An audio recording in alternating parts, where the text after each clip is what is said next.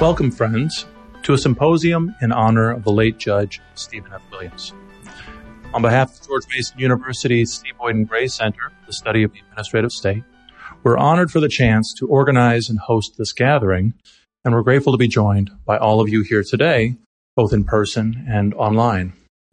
And we are particularly grateful to be joined by Judge Williams' family. Please join me in welcoming his wife Faith and his children Nick and Sarah, who are watching online, and his daughter Susan, who's with us here today.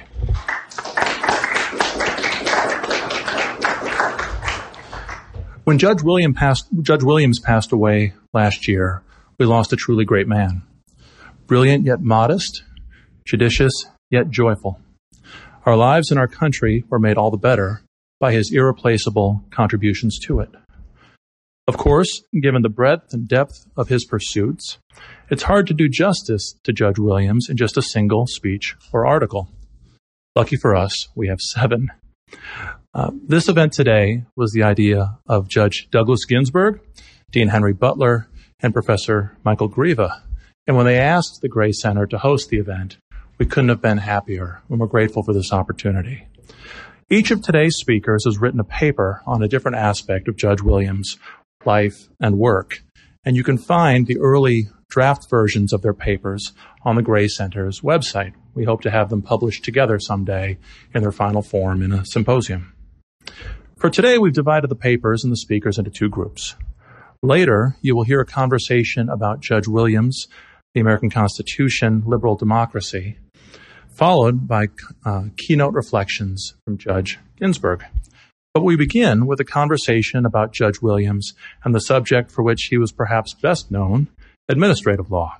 The moderator is the Gray Center's co-executive director, Professor Jennifer Mascott.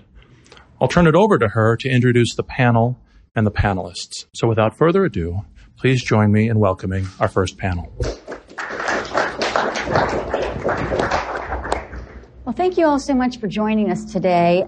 As Adam said, obviously Judge Williams has just a terrific legacy of jurisprudence. This particular panel is going to start off by talking about his expertise in the area of administrative law, regulatory cases. And we are joined today by an all-star lineup with Professor Tom Merrill, Ambassador C. Boyden Gray, and Professor James Huffman. And so I'm going to briefly introduce them all, and then beginning with Professor Merrill, they will give some remarks describing their scholarship and their paper on a particular aspect of Judge Williams' jurisprudence, and then we'll have a time of discussion among the panelists, and then time for questions from the audience. So we're really glad that you're here with us this afternoon, and that we have such an esteemed panel with such a vast depth of expertise in administrative law here to talk with us today. So beginning with Professor Merrill, he's the Charles Evans Hughes Professor of Law at the Columbia Law School. He is one of the most cited legal scholars in the United States. He teaches and writes in the areas of administrative law, constitutional law, property law, teaches torts law, among other areas. He was a clerk for Chief Judge David Bazelon on the U.S. Court of Appeals for the D.C. Circuit, of course, the court on which Judge Williams served. He also clerked for Justice Harry Blackmun of the Supreme Court. He has a vast government service. He was a Deputy Solicitor General at the Department of Justice. He was an associate at the law firm of Sidley and Austin, and he served as counsel there for more than 20 years. He's written a number of scholarly articles and amicus briefs on the issues of courts and administrative deference, and has co-authored numerous books and many, many, many articles. And then we'll move and hear remarks from Ambassador C. Boyden Gray, who's the founding partner of Boyden Gray & Associates, which focuses on constitutional and regulatory issues. Ambassador Gray has very lengthy government experience. He worked in the White House for 12 years. He was counsel to the Vice President during the Reagan administration, White House counsel to President George H.W. Bush, and in that role, of course, he helped a lot with judicial nominations. He was also instrumental in the enactment of the Clean Air Act amendments of 1990 and the Energy Policy Act of 1992, and was U.S. Ambassador to the European Union and U.S. Special Envoy to Europe for Eurasian Energy. And so he has a lot of on-the-ground experience with administrative law, of course, as well. And then we have James Huffman, Dean Emeritus and Professor of Law at the Lewis and Clark Law School. He joined the law school faculty there in 1973, served as dean for quite a number of years, and returned to full-time teaching in 2006. He's a graduate of the University of Chicago Law School, and he's been a visiting professor in many diverse places: New Zealand, the University of Oregon, in Greece, in Guatemala.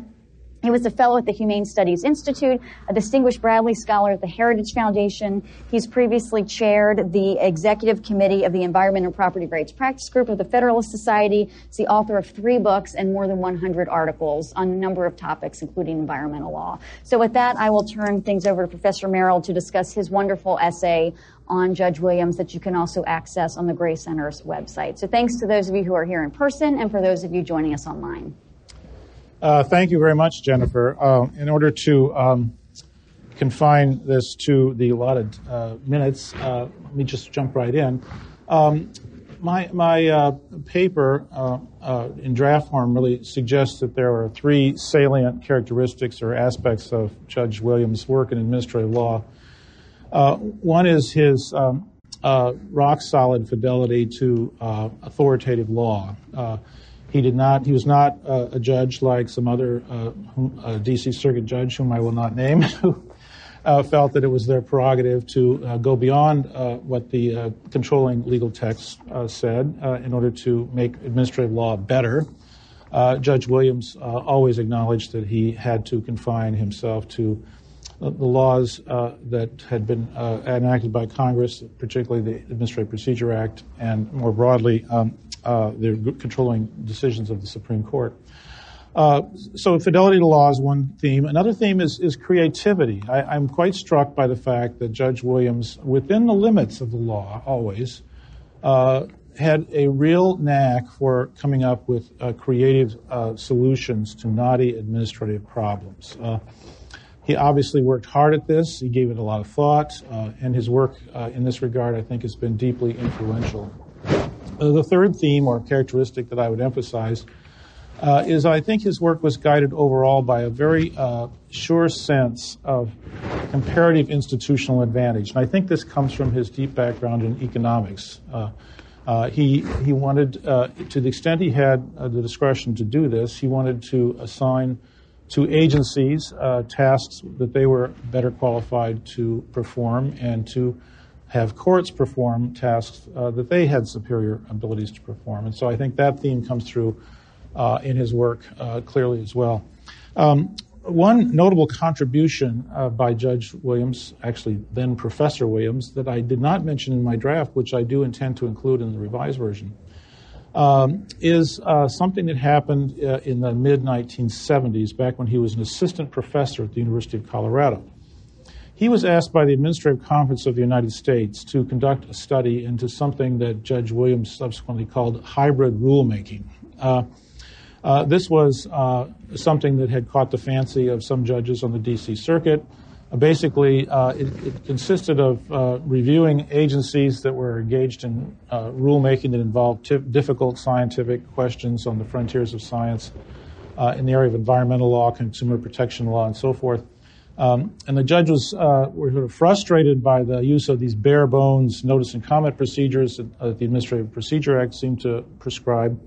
And so they started directing agencies to use more trial-type proceedings in resolving these rulemakings. For example, to allow cross-examination of witnesses. This trend, this phenomenon, caught the attention of the Administrative Conference. They asked Assistant Professor Williams to do a study of this, and it's quite a remarkable study. And I think it embodies all of these characteristics of Judge Williams, well before he was named to the bench. He was, first of all, quite aware that the decisions by the D.C. Circuit judges did not have a very solid basis, shall we say, in the text of the Administrative Procedure Act. He was polite about this, but he was quite firm in pointing out that these decisions were vulnerable on that basis. He also, I think, had a very astute analysis of how it would be unlikely in a case involving rulemaking where scientific evidence was at issue, for example, that cross-examination was going to be very helpful in deciding whether a particular scientific study was valid or invalid. Cross-examination is unlikely to do very much to uncover flaws of that nature.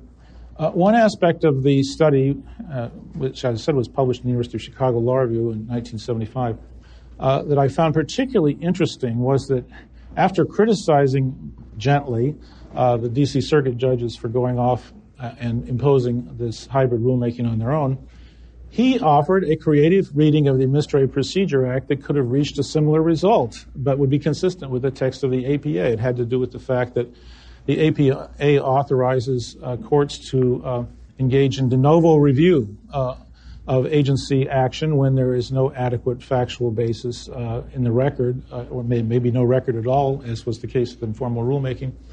And he suggested that when you combine the mandate for de novo review with what he characterized as what he thought was the most general principle of administrative law, that the court's duty is to preserve agency autonomy to the maximum extent consistent with performing the functions of judicial review, that the court could remand the case to the agency and essentially tell it to conduct the trial de novo. And that would be consistent with the APA. Finally, there was a lot of empiricism in this piece. He actually went out and did a detailed study, made phone calls and interviews with people involved in the what happened on remand after the D.C. Circuit had directed this hybrid rulemaking. And guess what he found? He found that cross-examination either had never been asked for once it was authorized by the court on the grounds that everybody recognized it would be futile, or it was used as a bargaining chip by regulated parties to try to get some other concession from the agency. So this was a remarkable piece of work, and this is entirely conjectural on my part. I asked John Harrison about this a little bit before, but I can't help but think that this article very favorably impressed the Reagan administration when they were looking for a judge to replace Malcolm Wilkie in 1986. If you read this article sympathetically, I think, and from the perspective of, say, the Reagan administration, I think you would see that this would be an ideal candidate for the D.C. Circuit, somebody who was had the various characteristics reflected in this piece and was appropriately skeptical, but not in a snarky sort of way to what the D.C. Circuit had done back in the 1970s. A few other, how much more do I have? 5 minutes. 5 minutes. Let me just briefly mention some other notable decisions that I think also reflect these characteristics in Judge Williams once he got into the court and started deciding cases involving administrative law. One pair of cases that I think both reflect his creativity and his fidelity to law has to do with how you distinguish between a legislative rule and an interpretive rule. Now, those of you who practice or do administrative law will know that this is one of the knottiest problems in administrative law. The APA does not provide any guidance on how to draw this distinction, but procedurally there's a huge difference. If it's a legislative rule, you have to go through notice and comment, which is can be a fairly time-consuming process involving public participation, an opportunity for comments, and a responsibility to respond to those comments. If it's an interpretive rule, you don't have to do anything. You can have an interpretive rule which is announced in a letter or an amicus brief or something like that. And the courts had no success in figuring out the distinction between these two. So in a case called American Mining Congress versus Mine Safety and Health Administrator, which is, I think, Judge Williams' most famous administrative law case, at least outside the standing context that Jim Huffman's going to talk about,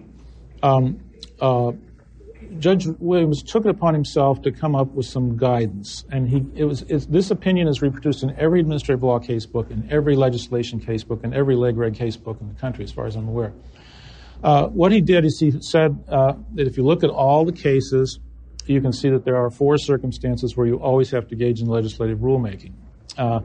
And he enumerated them. If it's a necessary predicate for enforcement action, you have to do legislative rulemaking. If you're repealing a previous legislative rule, you have to do legislative rulemaking. If you're invoking a specific authority in the statute that authorizes legislative rules, it's a legislative rule. And finally, if it's published in the Code of Federal Regulations, it's a legislative rule. Why is that? Because the Code of Federal Regulations says that it is limited by law to regulations that have general applicability and legislative effect. So this was a very creative opinion. It's still widely cited and utilized today, and it was a contribution in the gap, so to speak, that's left by the law by Judge Williams. Well, why does this suggest his fidelity to law? Well, because a couple of years later, another case arose. This one had the name Shalala in it, I guess. It's in my notes here someplace. Insurance Health Association versus Shalala. And in the briefing in that case, the parties pointed out that, the agency doesn't decide whether to publish it in the Code of Federal Regulations. A committee that supervises the Federal Register decides whether it goes in the Code of Federal Regulations. So Judge Williams thought, well, okay, I missed that. And so in his opinion in the Health Insurance Association case, he amended his 4-part test in the American Mining Congress and said, well, I was kind of wrong about publishing in the Code of Federal Regulations because it's not truly reflective of agency intent to make something legally binding. It's only somebody else's opinion that's what it has the effect. So I thought this was a kind of amazing example of somebody who makes an important intervention, a creative intervention, but then is willing to retract part of it when it's pointed out that the law is otherwise. That's great. Is that enough? Okay. Whenever you're... There's more to say. I was going to talk a little bit about... Please go, yes. About procedural due process. Right. And this raises another interesting theme, which some of the later papers today I think will talk about, which was how you... the difference between being an academic and a judge. So when he was an academic at the University of Colorado, Judge Williams wrote an article published in the Journal of Legal Studies. It would never get published there today because it didn't have a lot of equations and stuff in it. But back then they were more eclectic or open-minded anyway. There's a great article called Liberty and Property, the Problem of Government Benefits. And so this was a critique of the Supreme Court's jurisprudence, which had said that government benefits like welfare and a government job and so forth are property for purposes of the procedural due process right, and therefore you're entitled to a hearing before you can be deprived of this type of property. And Judge Williams says, well, this is just kind of really overbroad. It doesn't have a lot of resonance with what the framers thought and so forth. And he came up with a brilliant theory, which was you really only ought to be able to get a hearing as a matter of right if the government has some monopoly over the benefit in question. If the benefit is one you can get in a competitive marketplace like a job, you shouldn't be entitled as a matter of constitutional law to a hearing before it's taken away. So that was his academic view. Then as a judge, he gets this case called Griffith versus Federal Labor Relations Authority, where the question is whether somebody who's denied a pay increase as a federal employee is entitled to a hearing when the supervisor says that they didn't perform in a satisfactory fashion and therefore they're not entitled to a general in-step pay increase. And so this was an issue that was left open by the Supreme Court cases. There's no sign that he went back to his academic work or that he had some kind of big theory he wanted to propound about there's no monopoly here or anything like that. He was very attentive to the case law that the Supreme Court had decided, but he realized it had left him a lacunae. It had never addressed the question of pay increases and depriving somebody of a pay increase because of a hearing. And again, he sets forth a 4-part test. I will not go through the all 4 parts, but he sets forth a test for how you deal with things like pay increases or non-pay increases and so forth, which is still the law in the D.C. Circuit today. It's been cited and followed by hundreds of cases almost.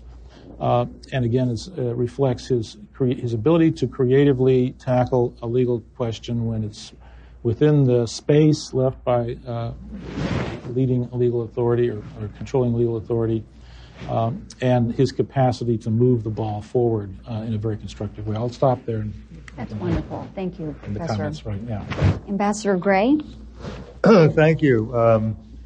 It's an honor to be included on this panel. I want to address Judge Williams' work in connection with basically one case, but how it impacts 3 sort of, not hot button necessarily, but 3 current issues of administrative law, which I'm sorry he's not alive to witness develop. And that is the non-delegation doctrine, its impact on Chevron and economic analysis, cost-benefit analysis, and related issues. And I think he felt that the American trucking case, the D.C. Circuit panel also included Judge Ginsburg, who's here. I think he thought the Supreme Court treatment of his solution in that case to the non-delegation problem was a loss. And I think he never quite really got over it, at least in my discussions with him about it. I tried to reassure him, no, it wasn't a loss. It wasn't a complete victory, but it was, I think, better than, my colleague to my right, better than a nice try. It actually did put a modern revival trigger, and we now see it. All over the place, and I think that's attributable to what he innovated in the American trucking case. And why do I say it wasn't a failure? Well, because the court did recognize there was a non-delegation problem that had to be addressed in the case and was addressed. People tend to forget how it was addressed, but it was. And one of the offshoots was Scalia's observation that, or ruling, that if you have a non-delegation problem, the agency can't provide a limiting principle. That's not for the agency to decide. There's no deference to be accorded to anything the agency does try to decide. The courts have to decide that issue. And that is a big exception to the Chevron doctrine, which hasn't really been played out, I think, in the case law, but it's right there as plain as can be. As I say, he did narrow the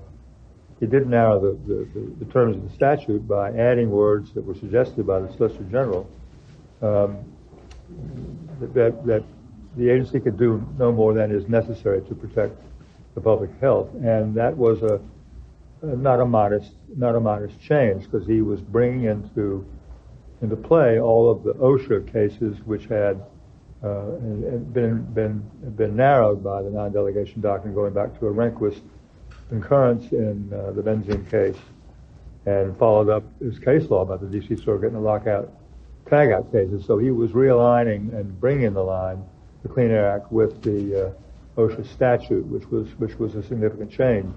I remember when Seth Waxman was interviewing my old law firm, Wilmer Hale now, Wilmer Cutler Pickering. We weren't interviewing him; he was interviewing us. That was clear.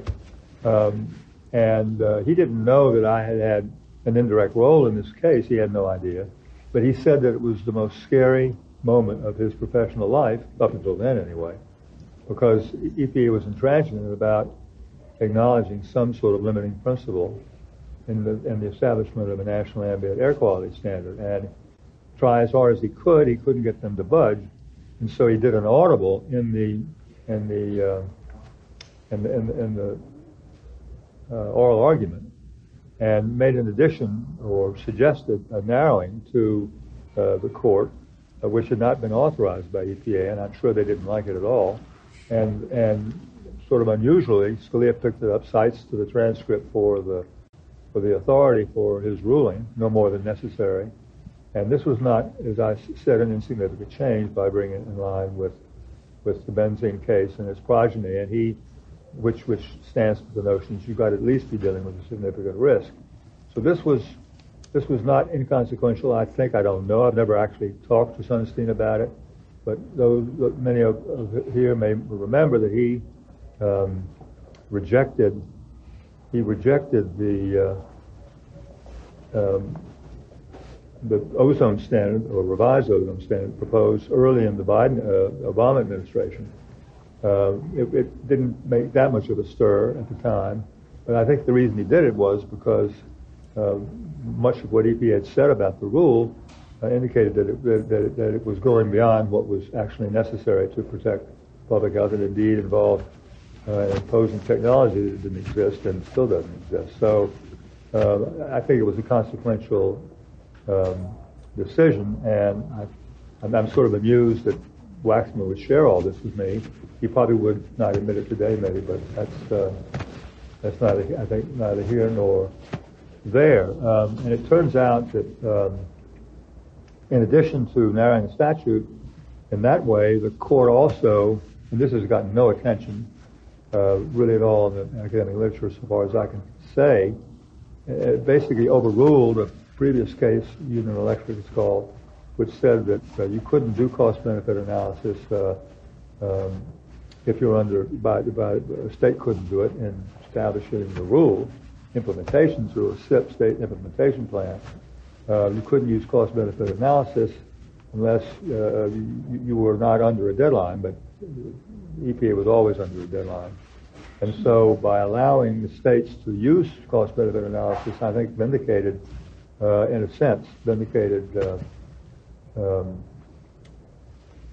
Judge Williams' view of the economic analysis that he felt was necessary. I think that I go one step further and say significant risk in many ways. If you read a lot of the opinions, some of which were his, in the D.C. Circuit, that significant risk standard that revolves around that is a backdoor way of looking at cost-benefit analysis, because how can you possibly judge significance without judging the economics? Later, the cost-benefit test was incorporated by Scalia himself in one of his last opinions, Michigan versus EPA, that if you have a really big gap between the benefits and the costs, you have a problem of arbitrary capriciousness, and I think that's something which, again, has not yet really played out in the case law, but I bet you it will.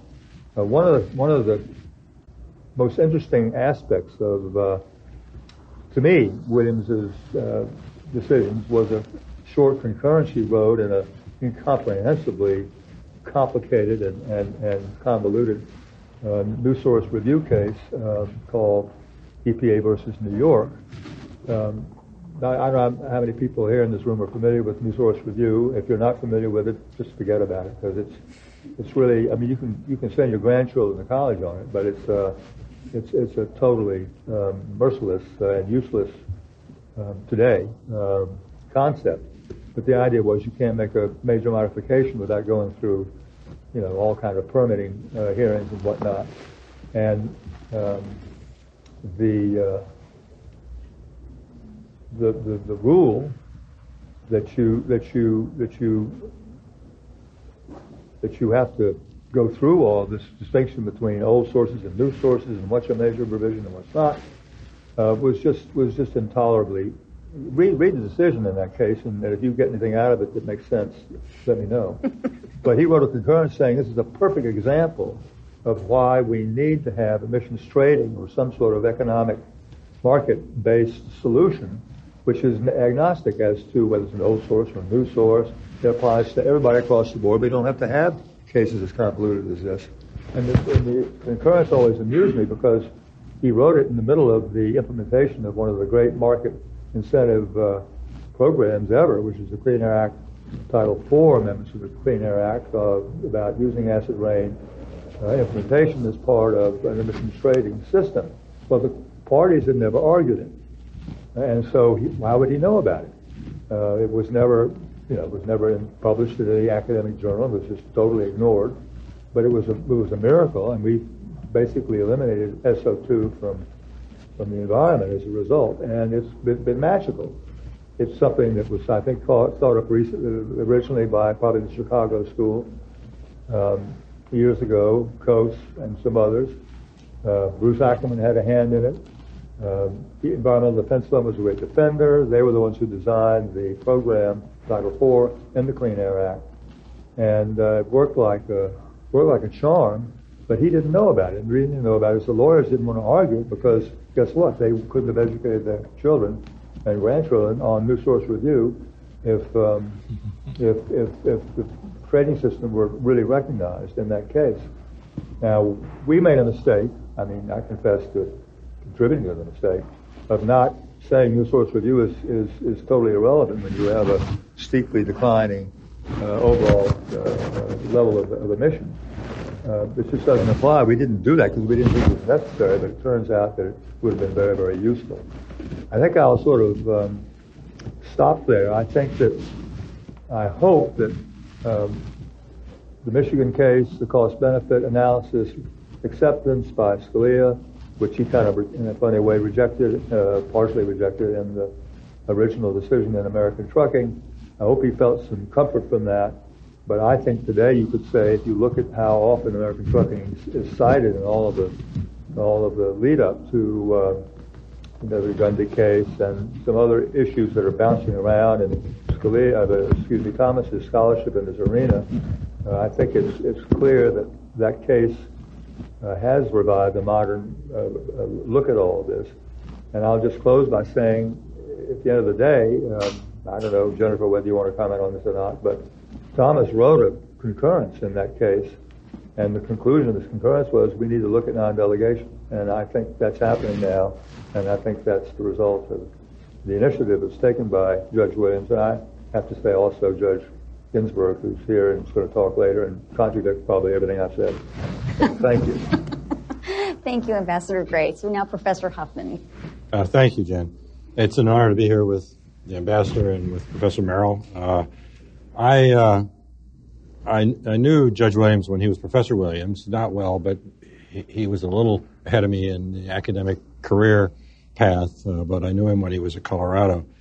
And then years later, he was kind enough to join the Board of Visitors at Lewis and Clark Law School, where I was dean for many years, more years than anybody with any sense would be a dean.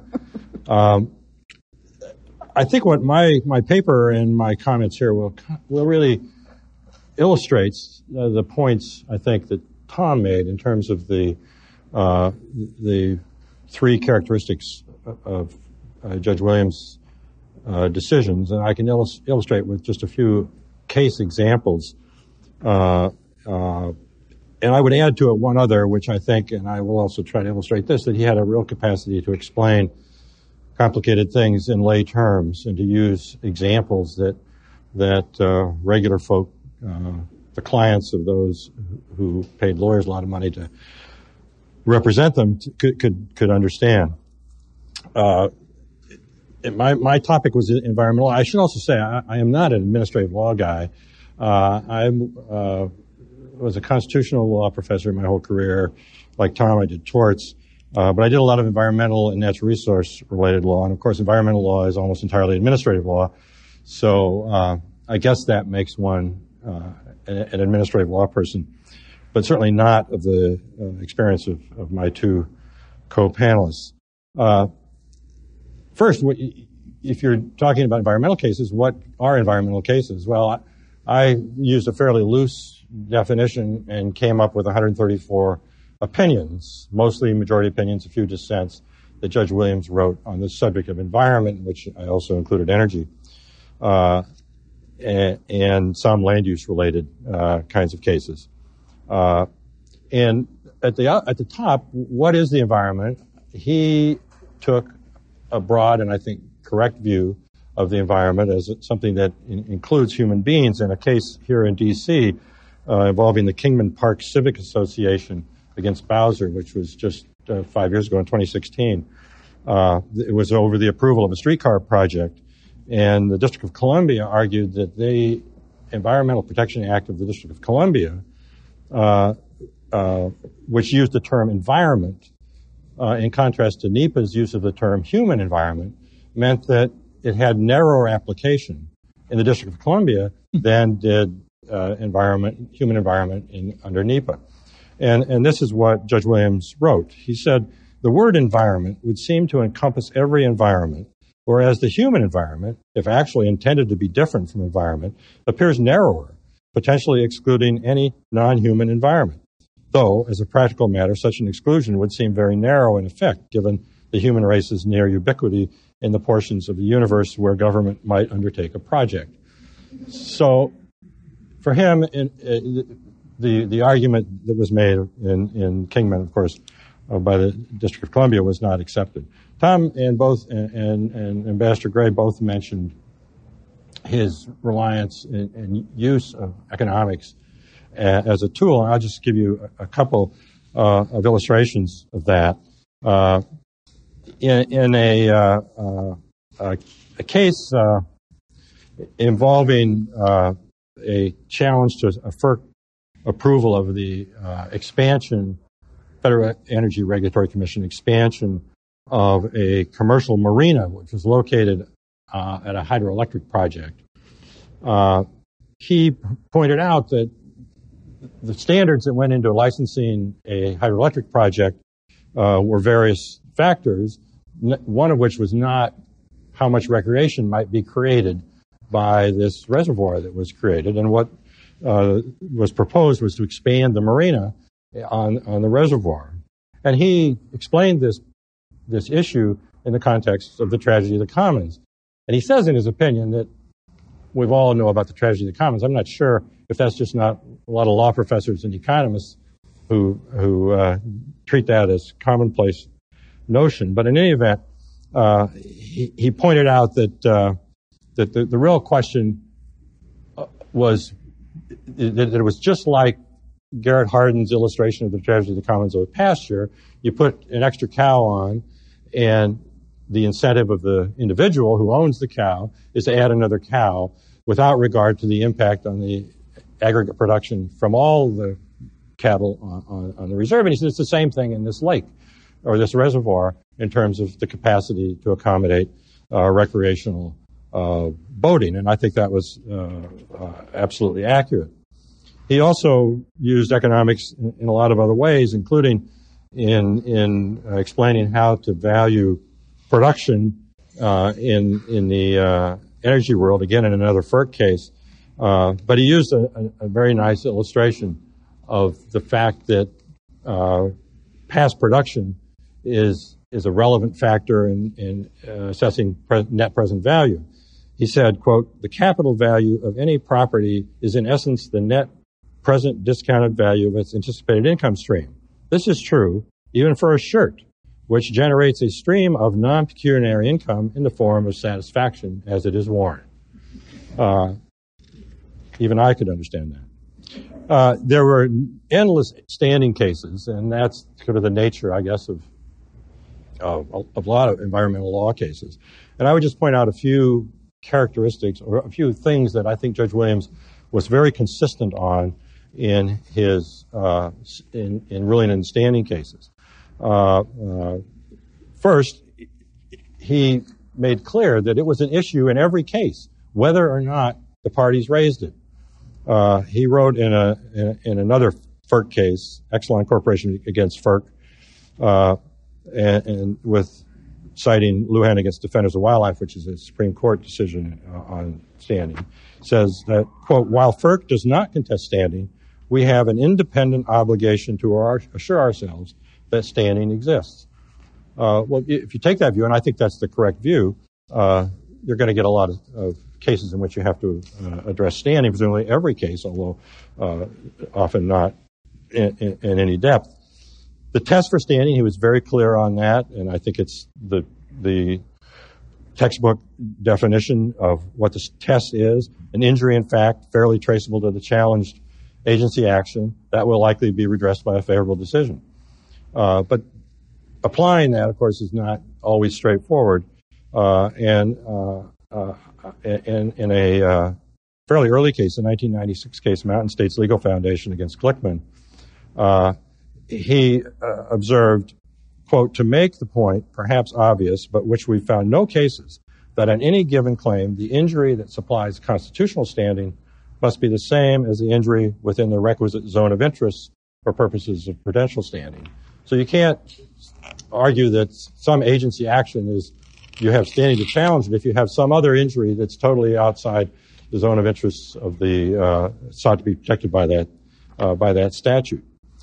So it was a fairly narrow, or I would not say narrow, but a very precise understanding of what standing required.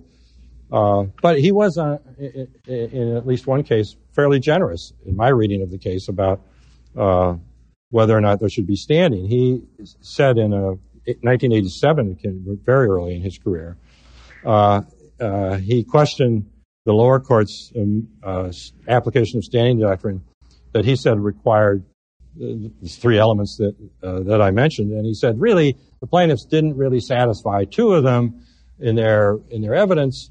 But he said, if you look, and he used some data from this involved the Bureau of Land Management, that they are supervising 12 million acres, of which there have only been challenge operations on 540 acres. He said that's a pretty small number of acres, but if you take all the cases that might come under this, there's likely to be injury to somebody, so we'll let this case go forward, even though the plaintiffs really failed to bring the evidence that they should have. And the last point I'd make on standing is he made a distinction that I think is very useful between the imminence of the harm and the probability of the harm. And he argued that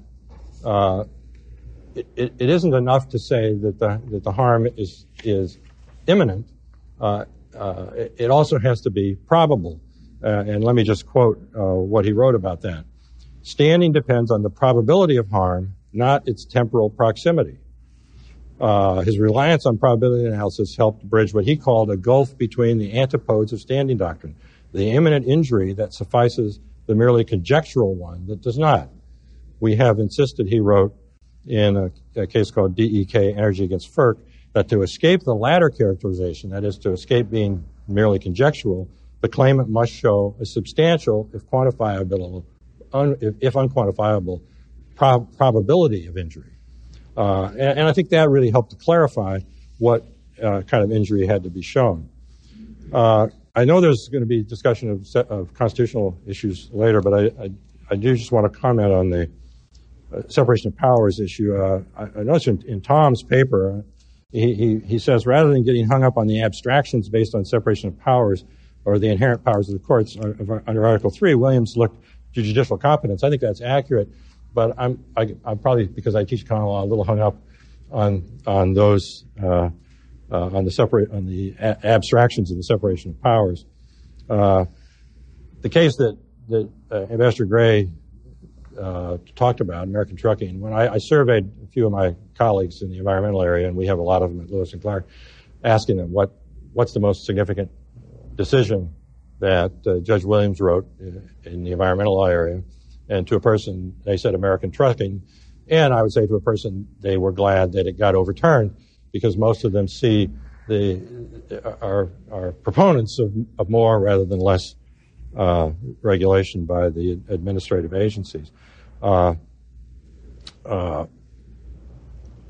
I think I've been educated, I know I've been educated by the ambassador, because in my paper I say that the non-delegation doctrine is moribund.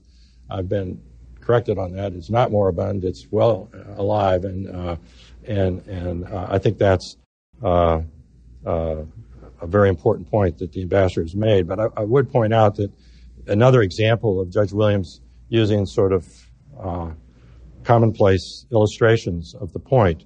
In that case, he wrote that the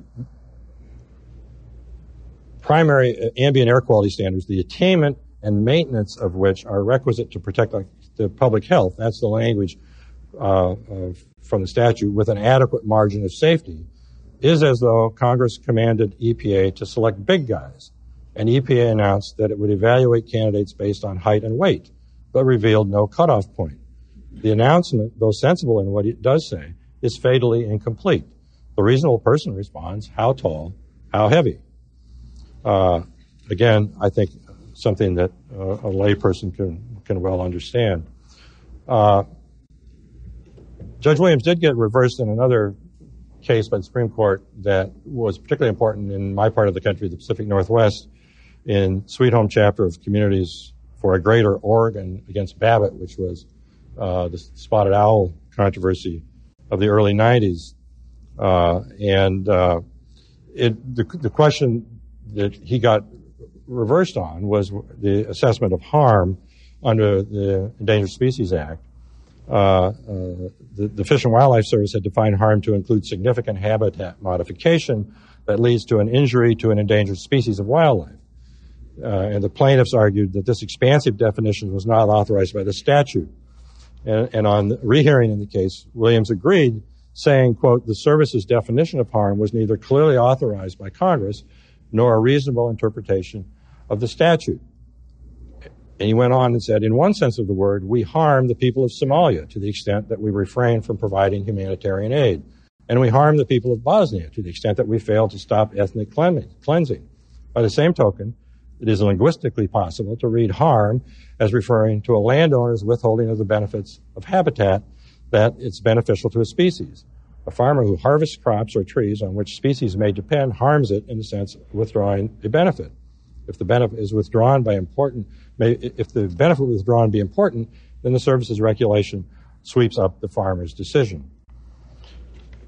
I assume I'm about out of time, but let me just make a couple of other observations. I think it's been mentioned that he was willing to correct himself, and in one of the environmental cases, I think illustrates that point in a 2004 case, Safe Food and Fertilizer v. EPA, on rehearing reconsideration in the case. He wrote that the court's reliance on the conclusions of a particular study may have gone farther than any express EPA language justified in equating it with an EPA study that was in the record and was expressly relied on by EPA, but which we as lay judges found ourselves unqualified to interpret. Thus, our original opinion made certain connections that ought not to have been made, assuming they can properly be made by the agency. And lastly, an observation about Judge Williams' understanding of what the capacity of the competence of the court is. There was a recent New York Times story, if I can find the quote, from former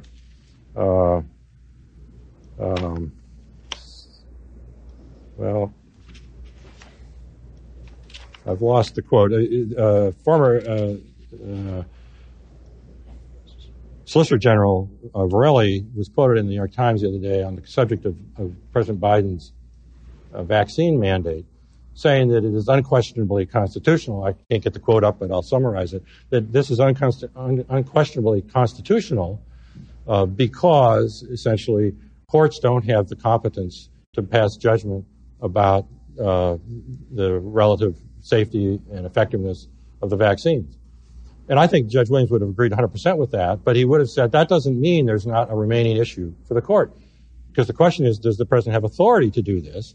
And that is a question that's totally independent from whether or not the executive order is justified. In my looking at these 134 cases, I kept score just to see how Judge Williams came out, or how the parties to the cases came out. And for whatever it's worth, in cases involving government versus industry, the government won 49 and the industry won 46. And of course, winning is a little hard to define in a lot of these cases because there's a lot of other issues often involved. In cases involving environmental groups, the government won 24 and the environmental groups only 9. And I attribute that largely to the standing cases because many of the environmental cases, I think, are often pushing the boundaries on standing in order to get themselves before the court. And lastly, on cases between the government, the federal government, and state governments, it was 6-0 in favor of the federal government. So in summary, I'd say, in reading all these cases, I think one thing that really jumps out at me is I never felt that Judge Williams offered his opinions on policy questions. He always, as Tom suggested, focused on the legal questions at stake.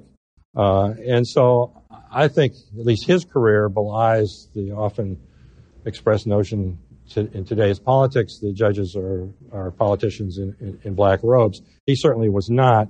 He was very careful and consistent, I think, in his decisions right throughout his career. Thank you. Thank you so much. So that's great. So we've got standing, we've got delegation, we have Judge Williams and the rule of law. And so I want to give actually each panelist a chance to follow up on others' remarks.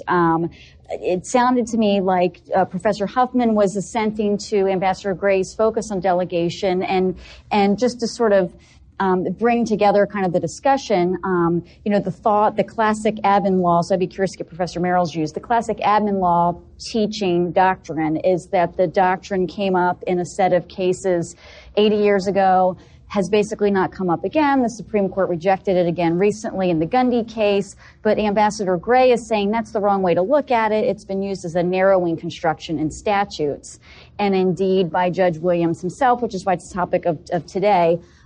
in a decision involving the Occupational Safety and Health Act, which is the topic of many current news articles because it's a source of authority for the Biden vax mandate. And so Ambassador Gray is saying, well, if it's seen as a narrowing construction in statutes, it's wrong to think of the delegation doctrine as dead. Perhaps it will be applied in this different context, and the justices have expressed renewed interest. So do folks agree? Are there other things you'd like to follow up on, Professor Merrill?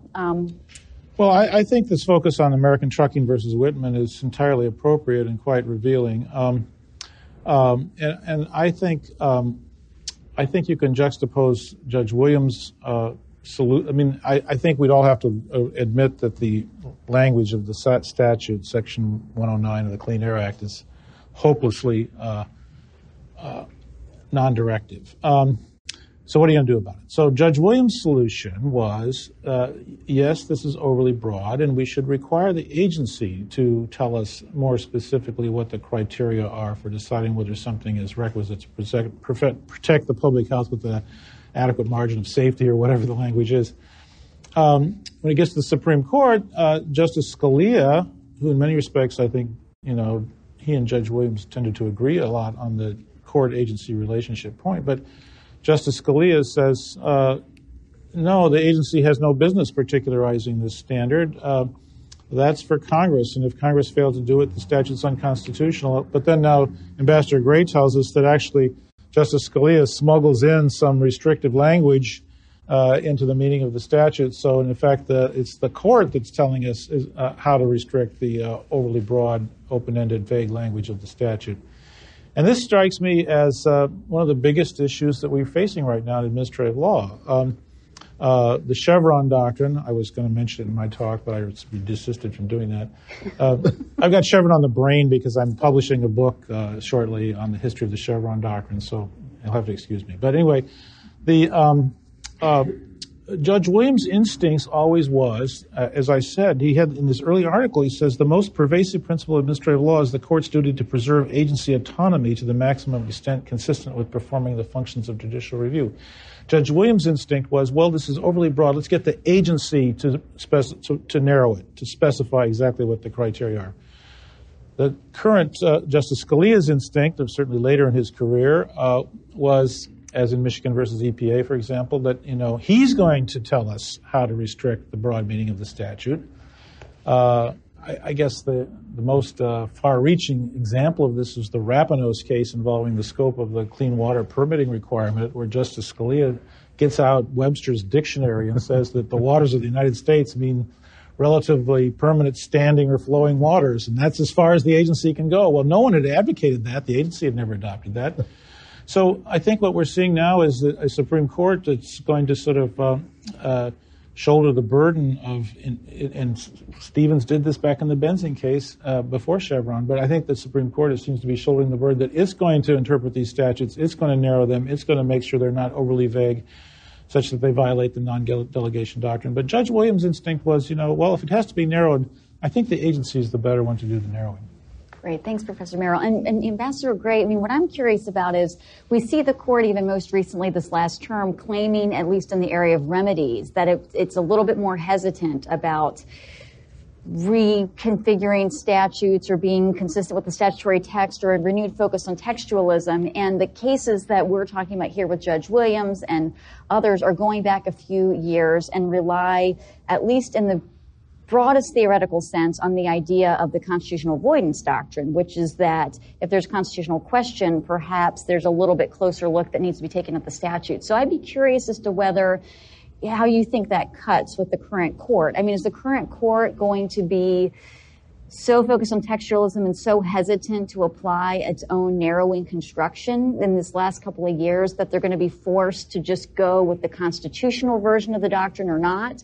Or do you think that justices, without saying so, will kind of implicitly adopt a narrowing canon because that's the best way to get the non-delegation doctrine smuggled into statutes? I don't think he smuggled it. He refers to it twice in the opinion to what Waxman did and how he adopted what Waxman's interpretation. But this, it depends on the facts. But Sunstein, I think, has written a whole set of law, well, one law review article anyway about non-delegation as a limiting canon. So as a canon of construction, I think it's alive, perhaps more alive now than it was, say, 10 or 20 years ago.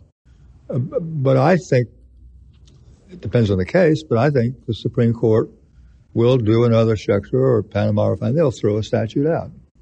That's my bet. You heard it here. And if I lose, I'll eat my whatever. How many terms do you think it will take for us to see? I'm not going to. Okay, all right, okay. Well, I appreciate the bold prediction. So Ambassador Gray says on the constitutional grounds, a statute will be found to violate the delegation principle sometime in the future. And it certainly seems as though in your paper goes through this, so I recommend folks to read it, goes through the various statements that 5 justices basically have made or signed on to that suggest that they have concerns with the current breadth of power that the courts have been willing to allow Congress to delegate to executive agencies. And so, Professor Huffman, I wanted to circle back on a lot of your work with standing doctrine, and you did just a masterful job of going through Judge Williams' various aspects of standing jurisprudence. In your view, I mean, what is the impact that has had on the law either in other circuit courts or influencing the thinking of the Supreme Court? So, for example, with the imminence versus probability standard, or really being disciplined to make sure that folks claiming zone of interest standing also have constitutional standing. What's the best way for us to see Judge Williams' impact in other courts beyond just the opinions he wrote himself? Well, I'd have to, sort of survey a lot of other circuit opinions or district court opinions and see to what extent his, I think, very precise approach to standing is surfaced. But I think he certainly has set out very clear standards that can easily be applied in other courts. And I think if we're concerned about judges not being lawmakers and policymakers and rather being interpreters and enforcers of the law, having a very clear and concise understanding of standing is very important because, as I suggested, I mean, I live with a faculty of environmental advocates. Not that I'm not an environmental advocate, but I think their you're just not a crazy environmentalist. That's right. Their strategic position is to get as many of these issues in front of the courts as they can, in hopes of finding a judge who's willing to hear the case, even if their alleged injuries are pretty unlikely. I just wanted to maybe ask a question of Tom on the non-delegation question. My sense in the constitutional law area is that the constitutional law books basically dismiss the doctrine, and that constitutional law professors probably don't teach it. I mean, Schechter and Panama are probably in a footnote somewhere in most common law case books, is it being picked up in administrative law as? Administrative law casebooks have always had either Schechter and Panama refining, or at least Schechter squibbed, probably as a case. And they go through the whole history, but the message that's being delivered usually is that, that this was resistance to the New Deal, and we've gotten over that, and so now there are really no justiciable limits on the specificity of Congress's legislation. I've written extensively about this, and it's a big part of this book I'm writing on Chevron, is that there's a second question. It's not just whether or not the statute is specific enough, but it's also whether or not the statute has given the agency the authority to act. And I think there's some hope that will actually be enforced with some rigor. There was an interesting case, I think it was just this last term, where the Federal Trade Commission took a statute that authorized it to go to court to get injunctions against people that were issuing false and misleading advertisements and so forth to consumers. And they had interpreted the statute to say that they could go and get damages from these people, get a court to order damages. And the Supreme Court unanimously says, I think it was a Breyer opinion, says, this is just ultra vires. This is beyond the statutory authorization that Congress made to the Federal Trade Commission. They can't do it, full stop, case overturned. So I think there's some hope that the court at least will enforce those sorts of limitations on agency authority, even if they don't start rewriting statutes the way they did in benzene, and according to Ambassador Gray did in American Trucking in order to trim back the scope of the discretion itself. Well, I would just add that, yes, I mean, but my conception of the Supreme Court acting to throw something out, it would include, Tom, your example of saying, well, there's no authority here at all.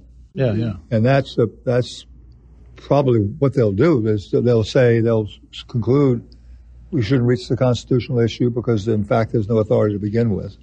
But I would include that as a victory for non-delegation. It's certainly part of this whole complex of legislative supremacy is the basic principle here. Yeah.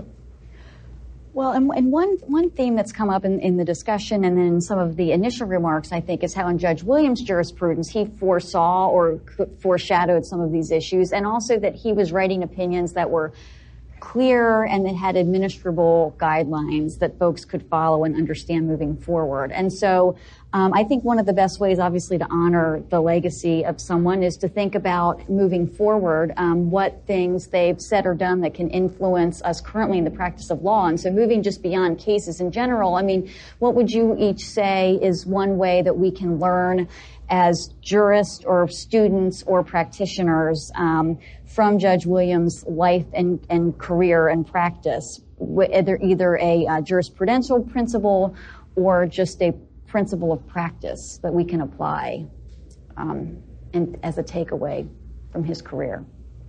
Professor Merrill?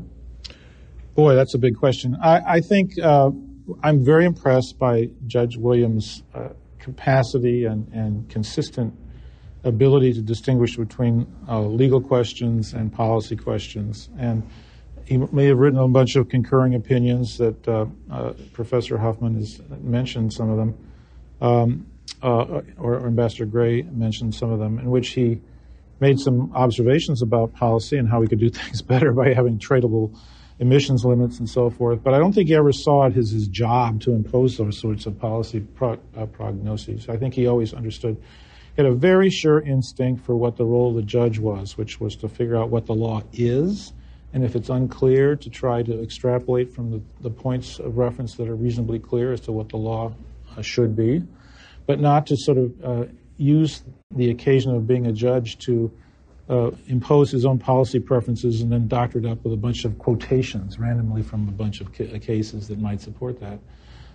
So I'm very impressed by that. I think his economics background and his extensive background in the West, working with industry and oil and gas issues and so forth, was quite important because he understood how the world works. And if you understand how the world works, and if you have some sense of elementary economics that explains why people do certain things, like, try to get the government to transfer some rents to them or something like that, frequently you write clearer opinions because you understand what the heck is really going on. You're not just up there in abstract land talking, about the dictionary says this or something like that. So having a good grounded sense of how the world really works using common sense and economics, I think, is very important too. That's great. Thanks, Professor Merrill.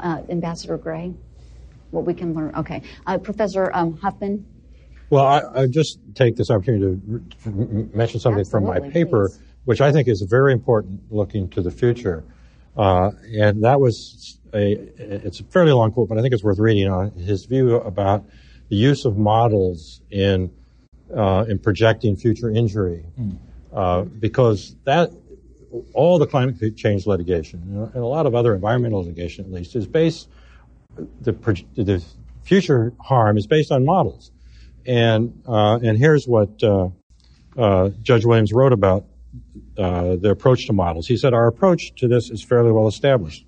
We have noted that although computer modeling is a useful and often essential tool for performing the Herculean labors Congress imposes on administrative agencies, such models, despite their complex design and aura of scientific validity, are at best imperfect and subject to manipulation.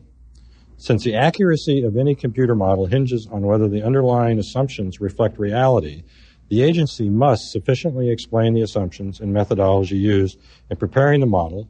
It must provide a complete and analytical defense of its model and respond to each objection with a reasoned presentation. The technical complexity of the analysis does not relieve the agency of the burden to consider all the relevant factors and to identify the stepping stones to its final decision.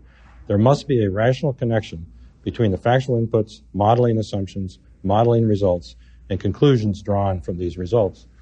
I think he's absolutely right about that, and I think it's very important to take that into account as we, as courts, deal with these cases going forward.